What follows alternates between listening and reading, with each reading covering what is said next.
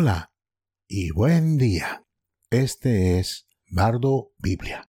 Un bardo es un narrador que recita textos tradicionales asociados con una tradición oral particular. Estoy aquí para recitar y ampliar lo que dice la literatura de la Biblia acerca de quién es Dios y quiénes son los seres humanos.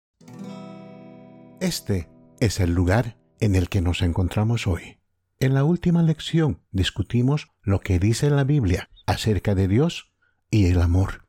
La Biblia enseña algo muy extraño acerca de Dios. Sí, es todopoderoso, omnisciente y existe en todas partes al mismo tiempo. Pero también es emocional. En este podcast analizaremos el atributo de la fidelidad de Dios. He aquí algunas declaraciones bíblicas simples acerca de Dios y la fidelidad. En Deuteronomio capítulo 7, verso 9 dice: Sabed pues que Jehová vuestro Dios es Dios. Él es Dios fiel, que guarda su alianza de amor a 1000 generaciones de los que le aman. Y en el Salmo 33:4 dice: Porque la palabra del Señor es recta y verdadera, es fiel en todo lo que hace. En el Salmo 119, 89, 90 dice: Tu palabra, oh Señor, es eterna, está firme en los cielos.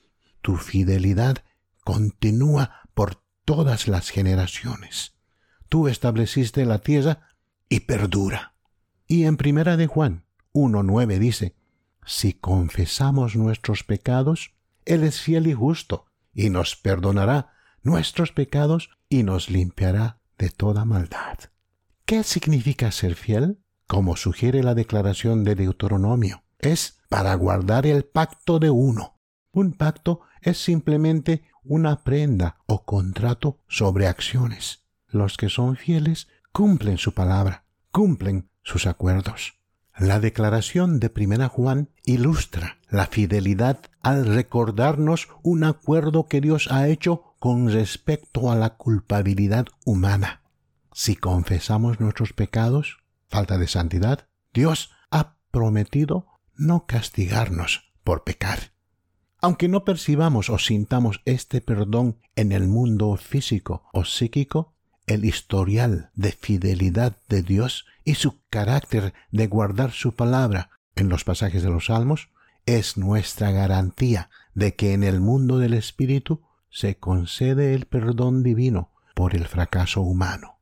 Sobre esta base se alivia nuestra conciencia humana de culpa. Y si confiamos en la fidelidad de Dios, nuestro sentimiento de culpa desaparece. Eso es lo que afirma el texto. Hay muchos textos adicionales sobre la fidelidad de Dios. He aquí algunos que brindan una mayor claridad sobre el tema. Lamentaciones 3, 22, 23 dice: Por el gran amor del Señor no somos consumidos, porque nunca decaen sus misericordias. Son nuevas cada mañana. Grande es tu fidelidad. Comentario. En este texto, el amor, la compasión y la fidelidad de Dios están unidos, vinculando el cuidado empático de Dios por la humanidad con su carácter moral de cumplir su palabra.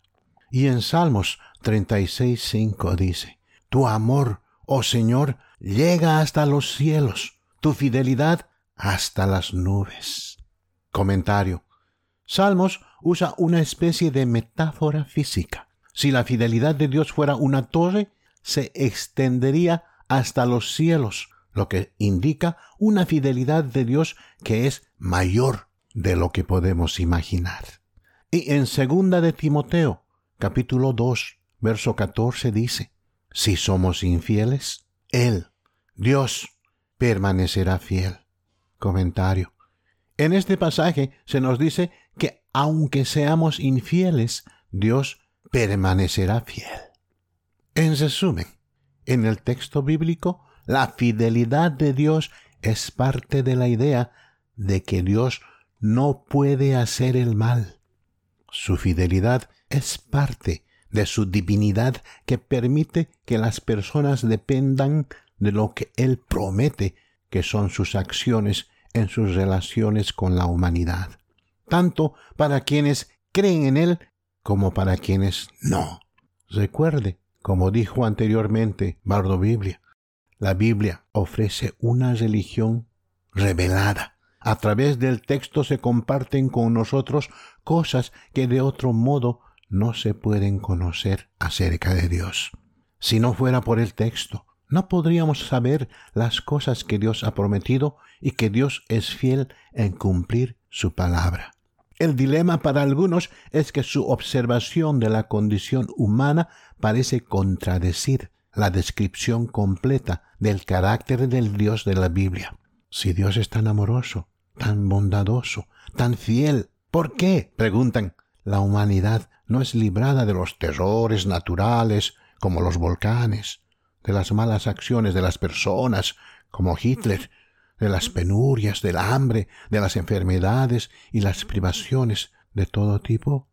Este podcast presenta solo lo que dice la Biblia. Bardo Biblia no se disculpa ni discute sobre estas declaraciones bíblicas, porque ese no es nuestro propósito.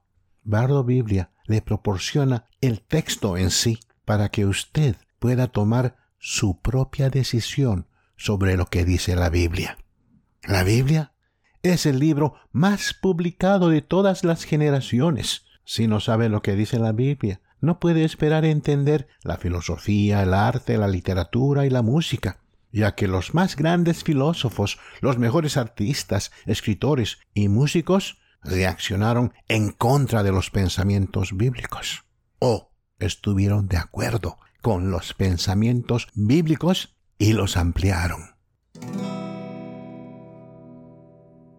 Así es como funciona Bardo Biblia. Breves disertaciones, muy enfocadas, sin distracciones, sin desvíos innecesarios, al punto. Envíe a Bardo Biblia cualquier pregunta o comentario que desee ofrecer. Me alegrará oír de usted.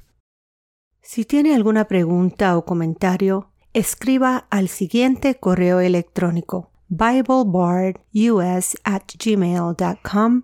Eso es BibleBardus@gmail.com.